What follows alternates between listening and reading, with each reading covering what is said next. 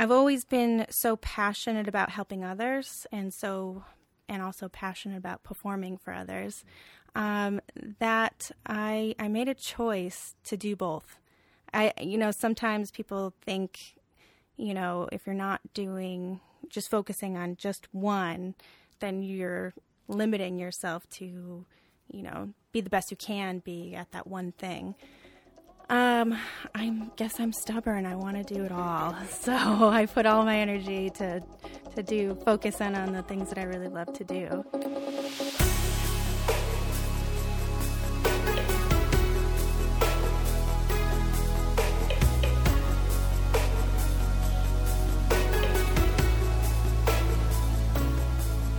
Welcome to You Can Do It, a podcast about people whose lives were transformed by trying something new. Today, we're joined by Acacia, a social worker and circus performer in Providence, Rhode Island. So, Casey, you shared some exciting news recently. I think what you're talking about is my announcement that I made it into the Boston Circus Guild. Yeah. Dun, dun, dun. That's amazing. Dun, dun, dun, dun, dun. So what is the Boston Circus Guild? Boston Circus Guild is a performance group, and there's over 80 members on their roster. Yeah, they're a pretty big deal. It was a very extensive audition. I had, application process, live audition, had to send videos and things of the sort. So it was a lot of pressure, but I worked really hard to get there, and I'm just so grateful for that opportunity to be part of an amazing pool of talent. And Incredible. Yeah, they do a few shows like Cirque of the Dead every Halloween. So that is something that performers will audition a piece for. And then they work with a lot of event planners and do, corporate events and all sorts of really fun, big-scale private events and things of the sort. So, yeah, there's a lot of really cool opportunities that I hope to get to be a part of. It's amazing. And, of course, kind of get to that point, you had to hit a certain point in your life where you said, of all the things I could do, I want to be a circus performer. Yeah. So how did that happen? I didn't see it coming. I was always into theater, music, art, performing as a kid. And I grew up, I had a small high school, so I got a few lead roles in some plays and thinking that, I can do this. But then I went to college, and at Rhode Island College, I auditioned and bombed. I didn't get cast or anything. So I was like, what is this? It was a wake-up call for me. Yeah. I probably could have kept going, but then I met Maurice Reed-Amy, and he's a juggler, and I saw him spin fire and was like, what is this? This is amazing. So then I started looking up, fire spinning videos and juggling and circus, and I found hula hooping. And I was like, okay, that is cool. Mm. I found somebody who was teaching hoop classes at the Spot underground back in the day on Thayer Street. That was a happening joint. Yeah. So, yeah, I started. Throwback. Yeah, I started. That's where I got my start with hooping, and the rest is kind of history. I just kind of took off, self-taught, and went to a bunch of circus festivals over the years. And wow. So now, did you drop out of school to go do the circus thing? Or? No, I got my master's at Rhode Wow. Island College. Yeah. Oh. So this was simultaneously all happening at once. Now, what's your master's in? Social work. That's awesome. Yeah. Do you find kind of an intersection between the two? And I'm asking questions we sort of know. Yes. Yes. Oh, gee, how did you know? Yeah. So while I was in grad school, I did some research. I was writing some papers and was really interested in expressive arts therapies. And I found a woman in Georgia, Carrie Heller. She runs Circus Arts Therapy, her private practice. She's a professional aerial artist. And I contacted her. I was very interested in what she does. So I went to Georgia for a couple weeks and studied, earned some credits studying what she does. And now I would like to do something similar. And I do. One of my jobs, part-time jobs right now, is I work with an agency called Social Sparks in Lincoln. And I work with a lot of kids with special needs, social, emotional skills, and behavioral management and emotional regulation, that sort of thing. And I run a few different groups there. And one of the groups that I have run was Sensory Circus. So it was a fun time. A bunch of kids. A lot of times we'd be outside. We'd be using hula hoops to talk about boundaries or juggling different emotions, different stresses in life. Just team building, working together. We did a plate balancing. So we would talk about all the different things that are on our plate. Oh my gosh. And how to keep it balanced. Yeah. Which is also a really fun thing because it looks a lot harder than it is. Yeah, I was going to say, I'm just imagining myself just knocking a bunch of plates on the ground. I don't know. And they're plastic, so they don't make... Oh my gosh, I'm so much less nervous. But it does require a bit of focus and concentration, so you have to be in that kind of mindset. Yeah. Does it kind of disinhibit them to talk about and like process emotion, to be doing something kind of active and fun at the same time? Does it help like I don't know, split those processes? We always start with a check-in, and we talk about how we're doing today. We have like a visual board so they can kind of put a number or color to their emotion, as well as describe it and how and why they're feeling that way. So that'll bring a lot of things to the table. Then we'll have a topic that we'll discuss too as a group, and then relate that topic to whatever activity that we're doing. So it can definitely be an icebreaker having these fun experiential activities. And I think when people are moving and doing, they are less in their head about it, or it's less confrontational. It's more fun and enjoyable. So, yeah, I think it does allow people to feel more comfortable and open up. Now, for, a lot of our audience are, people who either work full-time jobs or have like some amount of stress in their life. What kinds of play activities would you recommend for like adults who are looking for kind of like a break or something? Well, I would tell adults, make a list of fun things that you like to do in general. What do you do to relax and relieve stress, and go off of that, work with that.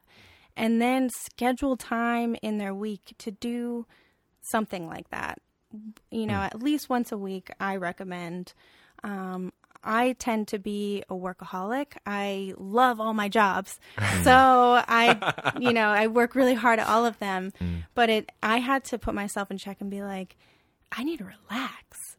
So I had to schedule in that relaxation time. So I think that's really important. That's my biggest. Yeah.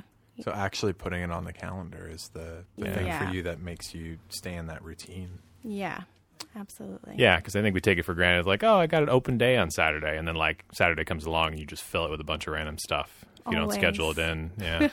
Now, from an outsider's perspective, a lot of the circus art stuff seems like it would be fun inherently, but obviously there's a lot of practicing and hard work that goes into it. So what does relaxation look like for someone who does the circus arts? Yeah. I think my relaxation probably looks a lot like yours, sitting on the couch, relaxing. But I also get a lot of enjoyment out of what I do. And so even when I'm not working at a job, I still like to go to events and work.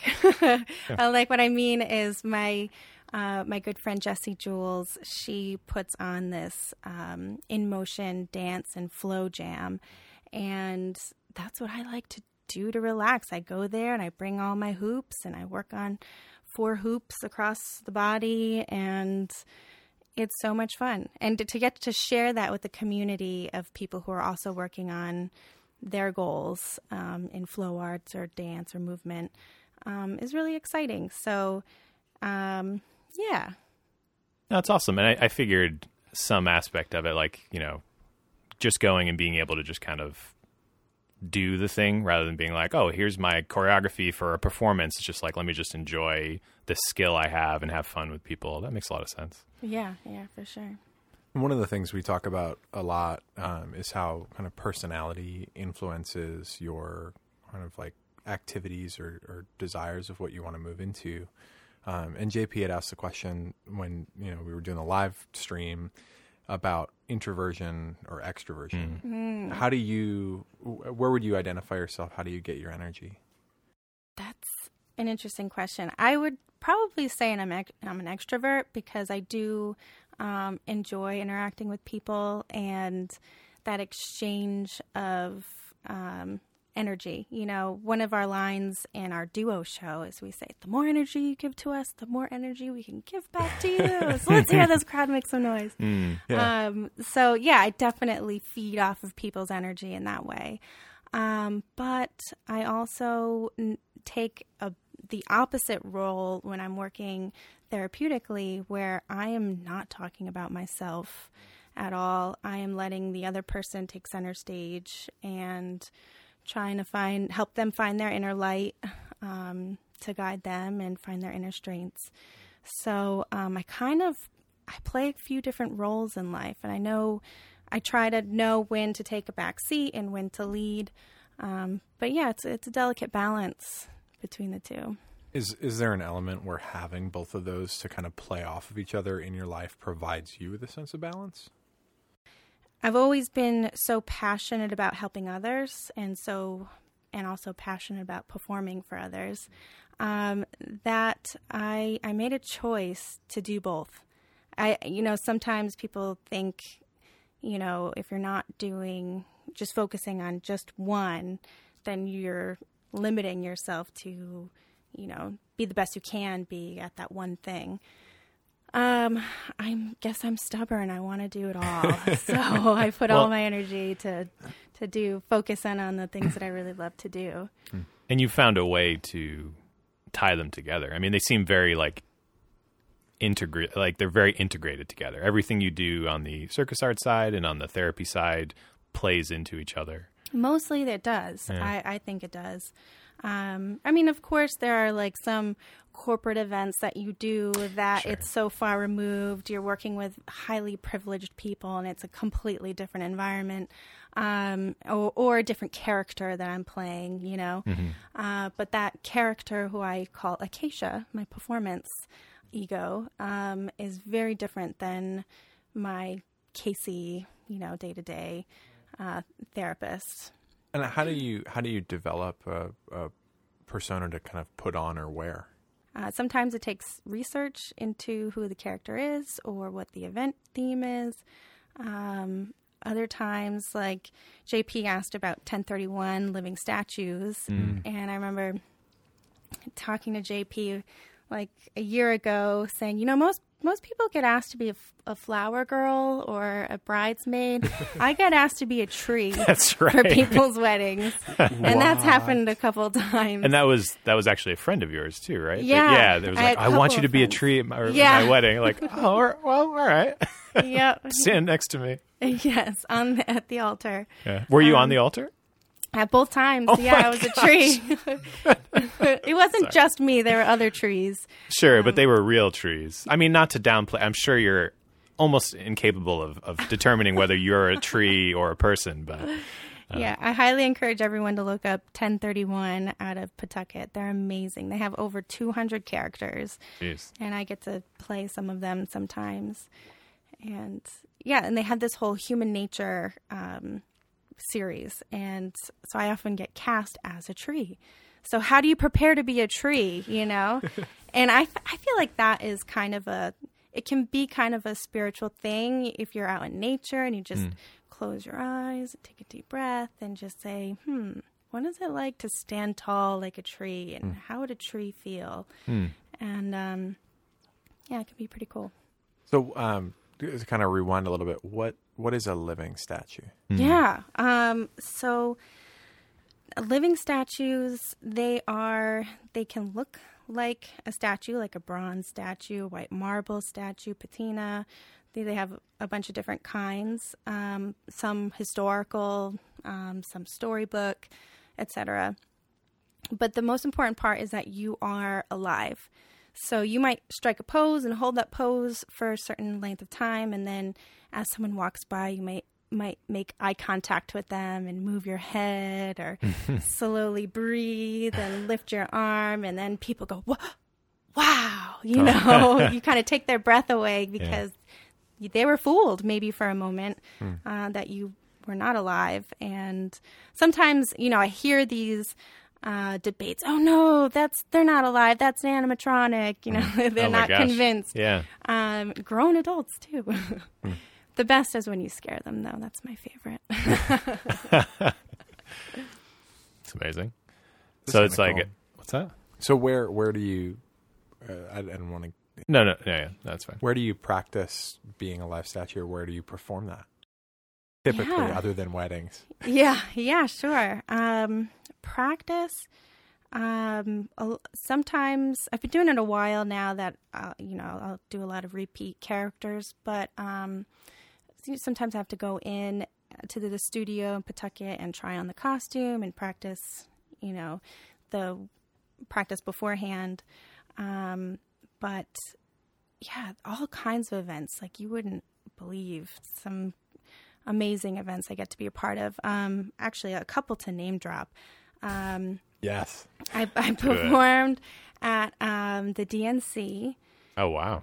Oh, yeah. I remember you mentioning that. I think I know exactly who you were. You were Bernie Sanders. Yeah. He was a living statue the whole time. It was Casey that whole time. I had no idea. He does move slowly. I was a white tree. I was a birch tree. And, it was right after, like, Hillary kind of won the Democratic side. And so there were a bunch of Bernie and Hillary supporters there. And it was kind of crazy times. It was tense. Yeah. Right. But I was a tree and I was just hugging everybody. Everyone was a tree hugger. And I was just man. trying to spread the love. But I also performed for the Bushes. Another family of trees you might have heard of. Yeah. Well, they're bushes, so they don't count. like Barbara George Bush and Barbara. Yeah. and George. Oh my gosh. And George W. was there, Yeah. and Jeb was there. All their family was there. And what were you at that one? I was Jane Austen. It's really weird to see people in person. You know, you're so used to seeing them on TV, and when you see them as people, it's just like, wow. It's very interesting. Surreal. It's fun. It's really interesting because you're not talking. So you're communicating. I think my favorite living statue performances have been street performances. They do a lot of performances at Waterfire and at Faneuil Hall. And the people that you see at those events, sometimes they don't even speak your language. And it doesn't matter because you're just making that prolonged eye contact. And what they do when we street perform, they give you a tip and then we give them a scroll. And the scroll has some words of wisdom or just a nice positive sentiment. And people will write letters and say, wow, that really made my day or changed my life. I mean, Wow.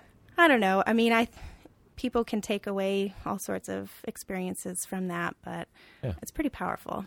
Yeah, depending on where they are emotionally. I mean, that might be like the most profound thing that's happened to them during a dark time or something. So Exactly. And I thought, oh, change your life. That's pretty extreme. But then Right. they go on to say, I decided to go to grad school for the arts after I had that, encounter. And it's like, wow, really? Yeah. That's amazing. You just never know. Never know.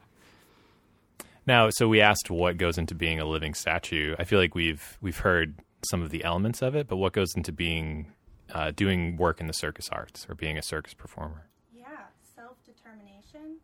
Most of the reason I started hula hooping was to impress Maurice. I thought Sort of like a mating dance. Like, he was so good at juggling. What can I do, Right. to impress him? So I started hula hooping, and I really fell in love with the art. I love dancing anyway, so it's just dancing with the prop. And but then we would hang out. He would be juggling, I'd be hula hooping, and then more people would just come hang out with us and try something, to the point where now we had a whole bunch of people in the quad hanging out, juggling, trying out new things or things that they had done when they were kids, like yo-yo or flag spinning or whatever it was, staff spinning, martial arts.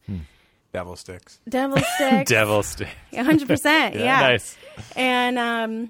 And then I said to my friends, hey, I bet we could make this into a circus club and get the school to fund it for us. So that's what we did. And we got some of our most favorite YouTube stars from Sweden to come perform for us. What? And they stayed in this apartment even. That's so cool. That was Wes Peden and Jay Gilligan, amazing jugglers. And we got our friends from A Different Spin to come perform for us, and they did their juggling show, they did their fire show, and that, after seeing that, I was like, this is what I want to do. If they can do it, then why can't I do it? And I think my life kind of came full circle, because now I'm actually working with those guys in Boston Circus Guild. Oh, wow. So it feels like, I made it in life. I'm, working among my idols. So it's pretty great. There's probably two things most people know about circus performance. I think from the outside, it's like the circus you would go to, like a Barnum and Bailey or something, right? Mm-hmm. Or like Cirque du Soleil. And so what kind of elements are the same from what you do? What stuff is different? And how is like more individualized circus performance different? Sure. So those two circuses that you named, they're like traveling circuses. And they have a big production show that they take on the road and perform in all these different cities. One of the most amazing things that Cirque du Soleil has done is they started a social circus movement. And that was, they would take social workers and people who work well with others, humanitarians. They bring them to different countries, maybe underdeveloped or just low income, marginalized populations, and they'd work with the youth primarily and teach them some of these skills. Oh, cool. And put together a show and do a street show. And the self-esteem that they built and the community, it's just such a beautiful thing. So now social circus is becoming a larger movement, and that's kind of spreading in the States as well. There's a lot of different social circus movements happening. I was going to say, is that unique in a way to Cirque du Soleil, or has that always kind of been some element of circus performance as some social aspect? I think historically circus, did have, there's so many different circuses. It's hard to generalize, but I think a little bit, that's kind of how it started. Like, let's bring these marginalized people together and, maybe freak shows or whatnot. Sure. But in an empowering way. But the thing about Cirque du Soleil is that they funded the social circus movement, and that it really spread, and they did a lot of research on the benefits and how it really affected these communities in such a positive way. So it spread to like 60 different countries, and now it's even bigger than that. And there's specific social circus trainings you can go to, and Would you ever get involved with that, or do you have you kind of got your own thing? Definitely been thinking about that. Yes. And there's all sorts of you can go to college to get a degree in circus arts. Really? Not in America, but in Canada and Australia and across Europe. You can even get a degree in social circus in Canada. Jeez. So for the kid who's always wanted to leave home and join the circus, now they can do it and get a 4-year college education. Yes. He's like, Mom, Dad, I don't need to run away. I just need your help with tuition, actually. I'm moving to Canada to join the circus. Or like me, you find the circus finds you at college and start a group. There's actually a lot of different colleges that have circus clubs. And that's been an amazing network because we'll put on events and go to each other's events and learn skills. So it's pretty incredible. I like that. I think that's maybe unique about the circus community is that they're so supportive and they want to share the skills. They want to see you improve. And then every year after year, you see these people and they're just always leveling up. It's incredible. The circuses that I perform in,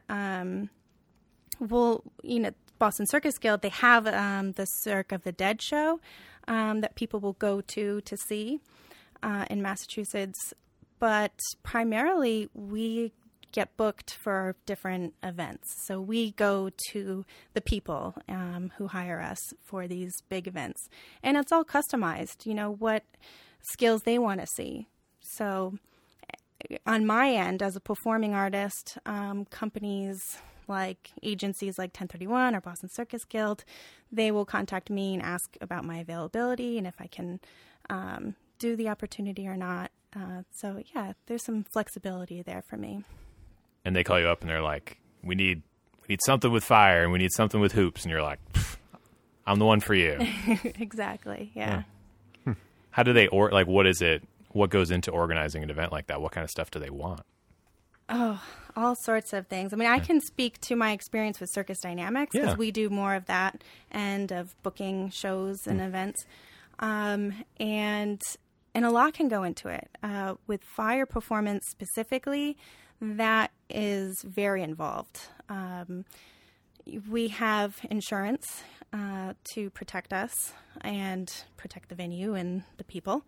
We've never had to use it because we have safety training that we renew every year. That's why you buy insurance too, so you never have to use it. Yes. But we've also have to contact the security people who are at the event, the fire marshal. We have a lot of times if it's on public property, we have to make sure that we're getting a permit. So there's a lot of rules and regulations and laws to abide by. And it's our job to also educate and inform people. And so we've built some really great relationships with local fire marshals. They've seen our show and how we handle fire and put out fire. And they love it. There's so excited by it. Like, I get to see fire that I don't have to put out. This is amazing. Yeah. And you mentioned the security guard things, and all of a sudden I'm like, that's right. Like, if you don't tell security guards and they just see flames going everywhere, you're going to get, like, tased or something. I don't know, that would not be good. Okay, we're going to be tossing fire around, but it's safe, and we have permits. And they're like, all right. I'm not totally sure I won't tase you yet, but... And also, I think it's important to mention that we only perform outdoors. Yeah. So we don't mess with it indoors. Okay. For safety reasons. Yeah, it makes sense. Yeah, it does make sense. I mean, considering Rhode Island had a history with indoor fire. Exactly. Over the past 15 years ago? Yeah, probably at this point. Yeah, there was a nightclub fire that a bunch of people got caught in as a result, and no good. But a lot of state regulation actually changed, I think, as a result of that incident. Yeah, and actually, it's a devastating story that impacted the community at large. And going to these trainings on safety, we'll go to people in New York know about that fire. Wow. And they have made a whole program you can be a licensed fire performer in New York, and you have to go through this specific training to do so. And part of that training is they talk about that fire, and they talk. Crazy. So it's not something that we take lightly. You got to respect the fire, and you have to take it seriously. So we take safety very seriously. Yeah, absolutely. But it's so mesmerizing. People see it, and they're just so awed by it. It's really fun. Yeah, and you do some fire performances at Water Fire too, right? Or just I have. Yeah. Mm-hmm. Yep. Yeah, I've only seen it a couple times. Water fire is amazing. It's so magical. It's one of the biggest touristy things in Providence, and through the canals, through the heart of the city, a bunch of floating fire pits, like anchored, but floating fire pits, light the canals, and everyone kind of gathers around, and there's just this beautiful ambiance and kind of... Yeah, they have huge speakers playing like atmospheric music and stuff like that. Yeah, Thank you, Steve. That was perfect. That was exactly the whole time. It's basically just a didgeridoo. Steve's on a didgeridoo. Yeah, very droney. Yeah. But then they've got world music playing, and they've got a lot of different things. And then as you walk through the city, there will be artisans and food and music and street performers. So Such as yourself. Right. When they hire me to spin fire, what's really cool is they take me out on the gondola. And awesome. Yeah, so I get to start with the lighting ceremony where they go on the gondola, they light all the fire pits, and then I get to spin on like the, what do you call it, the bow? The front of the boat? The bow. Yeah. Terrible. You got it. Yeah, that's great. The bow. The bow, the bow. The bow. It's spelled the same, right? It is, yeah. Okay. Draft and drought. I don't know. Right? Anyways, moving on. Well, I don't know. But yeah, it's super fun. So I get to perform there, and then they drop me off at a few different locations surrounded by water, and I'm spinning my hoops or my fire poi, which is basically just a ball and chain. And the ball is a fire-resistant material that you dip in oil or fuel and light it on fire. Jeepers. So you mentioned that Boston Circus Guild was a big social media announcement, and obviously just a big milestone in your life, not just social media. But also another thing that you had posted about within the last month, I think, was getting your license for Providence Play Therapy. Is that what? Yeah, so I got my license as an independent clinical social worker, and that opened up doors to be able to pursue private practice. So I am still in the process of being able to accept insurance. So that's a whole lot of paperwork. Sure. But I did register the name Providence Play Therapy, and I have an office in Providence. Wow. So, yeah. That's big. Yeah. Thank you. Yeah. What led you to want to branch out onto your own? Well, I really wanted to spread play therapy as a theoretical model that really does work. There's a lot of research. So I really wanted to share that with people and promote that as much as possible. And it's actually becoming more and more well-known. Pediatricians and doctors and psychiatrists, they're becoming more aware of play therapy. And so I'm actually getting calls all the time for play therapy. So I'm super excited to just promote that and share that and hopefully put together some play therapy trainings in the near future. And does that relate to what you were talking about earlier with the juggling and stuff like that, or is there more to it? Yeah. So play therapy, what it means is, like I said about the expressive arts, it's just a way to with kids, sometimes it feels really confrontational to just do talk therapy. And a lot of kids, their first language is play. So they just have an easier time expressing themselves through play, whether it's playing in a dollhouse or a sandbox, using a bunch of figures to show their worlds in the sand tray. It's just it feels more natural for them. And it's a really beautiful thing to be able to use play to discuss deeper issues in, whether it's a trauma or grief or social skill building, they're working through it. They're processing it in a beautiful, natural way. Awesome. Yeah, it's amazing. Thanks. I'm glad you think so. Yeah. You're like, I think Steve's going to tear up. No, I'm not. Yeah, it is. It is something, where we had talked with a friend of ours a few weeks ago about his experience with therapy as an adult and how transformative that process was for him. And my own story, I've had that that same type of impact of just like, and I think it's different for everybody, but I think one of the nice things about growing up in kind of the early 2000s is that the way that our culture shifted, seeing a therapist or, quote unquote, getting help it has kind of lost its stigma in a lot of ways. Like there's still a little bit around it, but I look at something like, play therapy or, other modern forms of therapy that, are immersive for people, that let them kind of potentially even disconnect from their environment to be able to be more expressive about what's going on inside, as just these wonderful tools. Absolutely. And I don't really know where I was going with this other than just to express. That means so much. Yeah. No, and truly, and I feel the same way. I'm not a perfect being, and nobody is. And I've had my own experiences with therapy growing up and in adulthood.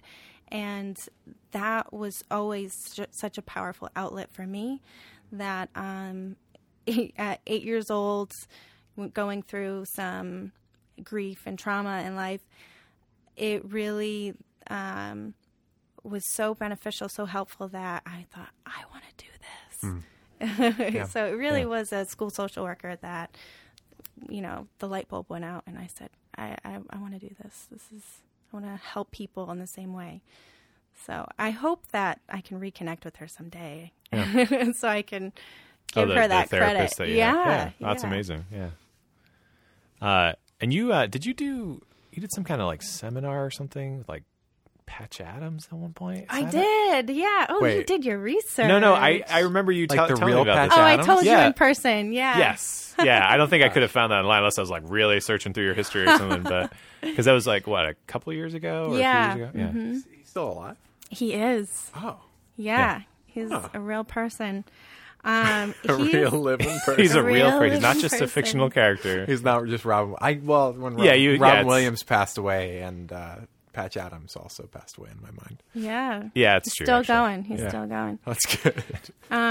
Yeah, that was an amazing movie with Robin Williams, by the way. I remember I saw that, and I definitely teared up watching that one. And I thought, again, like, yes, I want to do this. I want to spread joy into people's life, and especially those who need it the most, who are suffering, who are going through some hard times. And he was like a kind of like a beautiful, like personal, fun connection with his patients and stuff. Was that kind of his angle? He's a doctor, but he's also a clown.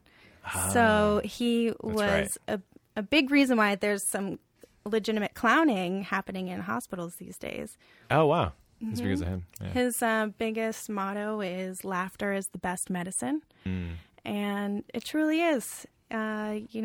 Science will tell you that it really does impact your whole system and just improves your overall health and well-being, because it's that mental and physical connection between the two. So, I know I looked him up, and he does seminars all over the world and does these clowning and caring trips. So I had a friend that made an announcement on social media that they're going to Costa Rica with Patch Adams. And I was like, no way. So but we're eloping. Also, there's an event next week if you're interested in that. No. So I had to get involved in that. And it was pretty incredible. Most people, when they go to Costa Rica, they go to these retreats, and it's a very different experience. But we went to refugee camps in San Jose. We went to hospitals and a women's prison. We went to a school for kids who have disabilities. We went to a nursing home. So, we crazy. So it really was like kind of a hands-on sort of thing. Yes, and we were clowning. Crazy. It was incredible. I think, people are kind of afraid of clowns. They think of a stereotypical white face, crazy hair. It wasn't really like that with us. Maybe we'll have like a nose or bright colored outfits, but it's just playfulness. We're just there to bring out joy and playfulness, and get people playing with us in the streets or playing with us in these different environments. And you don't have to speak the language because play is a universal language. So it was just incredible. Yeah. Yeah, it seems like a lot of what you do comes down to being able to break down an actual language barrier and connect with people emotionally and on like a spiritual level. Yeah, I mean, even from like, the stuff with living statues to being on stage as a performer and when you're spinning your hoops and using the crowd's energy to, beef up your own energy and hand that right back. Like there is this element of nonverbal communication that it seems like you've embraced as part of your practice. Yes. Yeah, I believe so. It's bi-directional. Yeah. Goes both ways. And also, though, I do value my alone time and working really hard towards my goals. I find that hooping can be very meditative, that moving meditation, even juggling, the repetitiveness of the juggling. You just have to be on a different zone. And so that can be called flow arts. Yeah. And you can achieve flow in many different professions or occupations. So flow's a huge topic across tons of stuff. I mean, like Navy SEALs try to use flow. Software engineers try to use flow. Writers, baby seals love flow, but that's just a little swimming move they do, which is a coincidentally Always named flowing. the same. Yeah, always be flowing. ABF. Writers. But writers. Is there anything else we could say? No, I'm done. Please tell me more about flow. Yeah. No, I think it's a really powerful thing. There's a lot of research around it. Yeah. And it happens when it's a high level skill, but you have sort of reached mastery in your body where you're no longer thinking about it, you're just doing it. And your mind can kind of be at ease at that point because it's the muscle memory that takes over. And that's why I call it movement meditation at that point, because you're just letting go and letting it flow. And I think in those early days, the better you get, you touch it, right? You touch that flow a little bit. Like you have times where you're doing it and you've been doing it for a while. And like during that session, you've been doing it for a while, and all of a sudden you're like, whoa, I wasn't consciously doing anything. I was kind of in a different state of mind. And that feels so good when you hit that point. But right. Yeah. It's a good reminder to know how to achieve flow in that way. It's so hard to just say, I'm going to flow, this, right. I'm going to plan for it, because it just kind of happens on its own. But it's important to also embrace the scariness or the anxiety a little bit of a challenge. Because if it's difficult, it could be very uncomfortable. Like change in life can be very uncomfortable, but that's how you're growing, and that's how you will be able to achieve flow and reach that big reward. So I have to remind myself sometimes when things get hard or I'm feeling a lot of doubt and like, no, this is good. I'm growing. So little reframe there. Positive spin.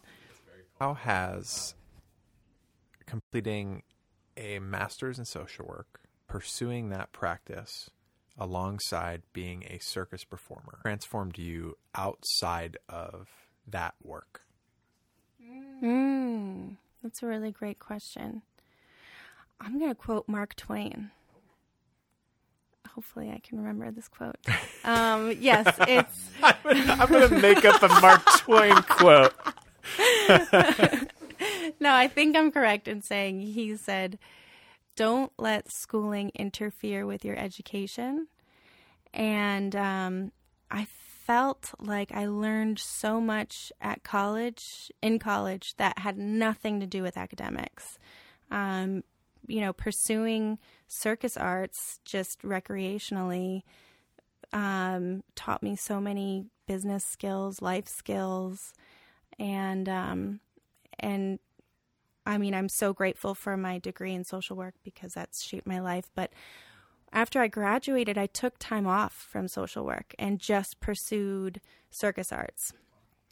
But the knowledge base that I gained from getting my master's definitely stuck with me in my work, performing and connecting with other people. And also just knowing to myself how to help myself through hard times or reach out to others when I need help. So yeah, I think definitely both have contributed to my life in amazing, powerful ways outside of the profession. I'm just so grateful that you want to talk to me today. So thank you guys so much for It was great to have you on. this opportunity to talk about the stuff that I love. And that's really it. So stay tuned. You can follow us online. Our Instagram and Facebook is Circus Dynamics, and that's Maurice and I. We have library shows coming up. Whoa. Yeah, I have 16 libraries that I'll be performing this summer. Wow. And my show is called the Feel Good Circus Show. Have you heard? Library shows. Yeah, so... not fire. Not fire. Don't worry, this is not a Fahrenheit 451 thing. No, my show is primarily hooping. Yeah. Without fire. Some water. No. Just making sure. We've All got the a lot of paper. All of the Even if wind, it's an outdoor library. fire, it's still water, earth. Just hooping, juggling, comedy, audience participation. Could someone like us, an adult, come to one of these shows, or is it mostly for kids? Absolutely, yeah, and it's all free to the public. So if you follow us online on our social media, Circus Dynamics, you'll see a list of all of those performances this summer. Maurice has a solar system circus show. So primarily we do duo shows, but we decided this year to work on our solo shows. So we're really excited about that. So he's really excited. He's doing, juggling and orbiting planets where he's spinning them, and slinkies to talk about light waves, and a lot of his props glow. So it's super cool. That's awesome. Really visually amazing. Very talented. So yeah, keep posted online. Follow us at Circus Dynamics. We're so glad to have Casey on the show this week, and definitely check them out at Circus Dynamics. You can learn more about what they're up to and find show notes for this show at youcandoitdoit.com. As always, if you could drop us a review on iTunes, we'd really appreciate it. If you like the show, it helps people find it. And thanks again to Night Swim for the use of their theme song. Well, the use of their song, Fiji, as the theme song for this show. We're really happy about it and grateful that they let us use it. So check them out, check out their music, and we'll see you soon. Have a good one. Bye.